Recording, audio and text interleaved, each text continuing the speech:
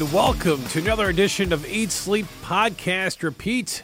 My name is Dave Taylor. Thanks for checking us out today, as today we preview WWE's Crown Jewel, which, remember these things used to be like dreadful cards because it was like, it's like a bloated house show. Now they kind of take it a little bit more serious, so we're going to take a kind of a serious look at it. So a little bit more about Eat, Sleep, Podcast, Repeat. We're a wrestling podcast based out of Virginia. My name is Dave Taylor.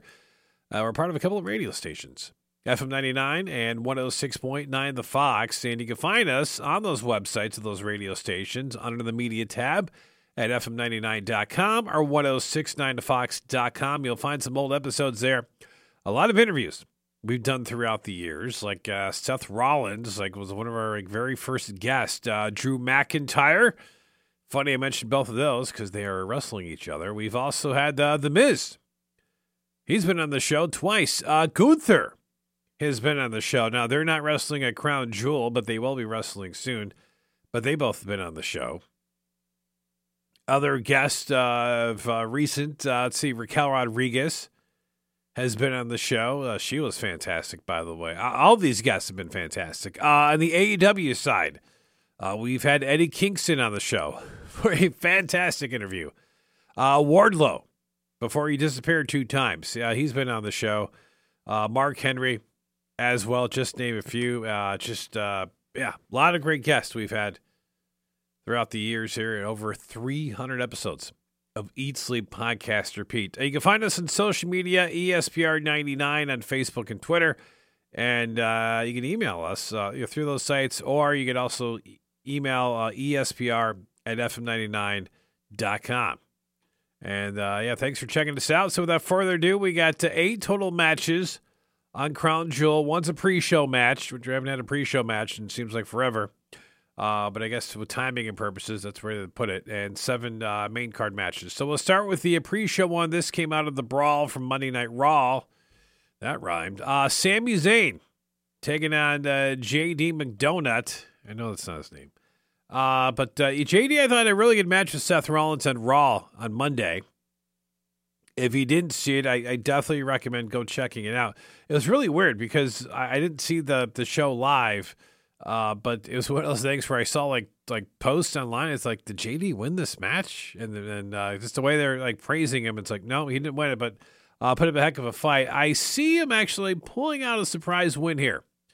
I don't like Sammy's in that territory where, losses are not going to hurt him, and he's got the whole feud with the Judgment Day going on. So I do see JD pulling this one out. We'll see how that goes down. Since we're kind of sticking with the Judgment Day, although JD's not in the official member, Cody Rhodes takes on Damian Priest. And I got a feeling if this happens early in the show that maybe Damian's going to try to cash in later on. I thought we were going to get that SummerSlam because, you had the early match and then, or one of the payback, or one of those premium live events, and then he didn't cash in. But I got a feeling that's going to probably open the show. I see Cody winning that match against Damian Priest. But, Damian's been coming a long way, man. And maybe that's his night. Seem possibly not winning there, but maybe trying to cash in a little bit later on. You got John Cena versus Solo Sikoa, and it's kind of been a fun build. The tag match at the last Premium Live event, which, Cena won. That was at Fastlane. But I see Solo winning this match here and, making some dominance here. I know this is like John Cena's last match for a while. But the way he's been talking, it's like, I'm going to retire or whatever.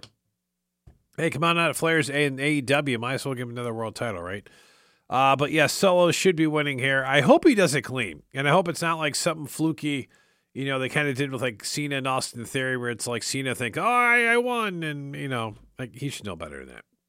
I don't know. I can't believe that was the finish they came up with at the Mania match. That deserved better. But Solo should be winning this particular match. You got the United States Championship match, Rey Mysterio versus Logan Paul.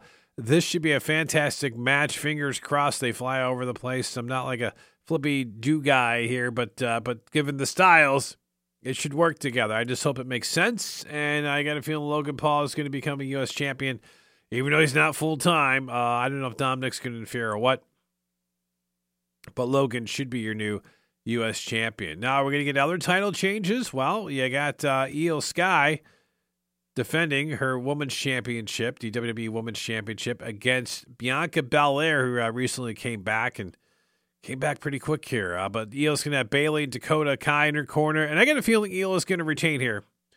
I don't know if we will see Jade Cargill during this time, but I got a feeling Io is going to retain.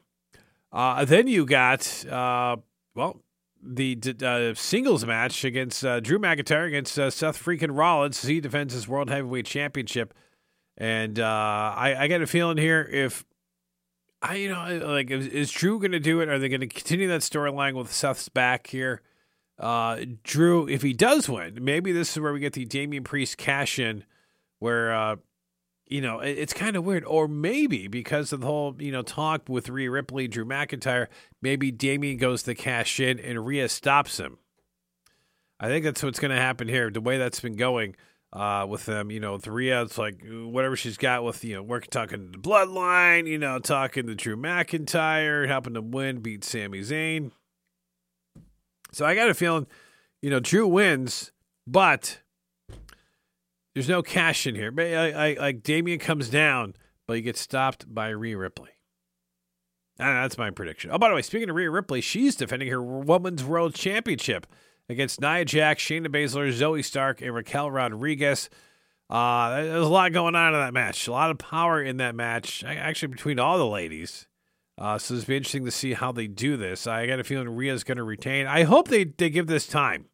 I hope they don't try to rush this match and everything else, and we'll see how they do it there. But nice to see like Zoe Stark, Shayna Baszler getting a match like this. Raquel Rodriguez I'm a fan of, and it's like Nia Jax. We'll see how this goes. Are they all going to gang up on her?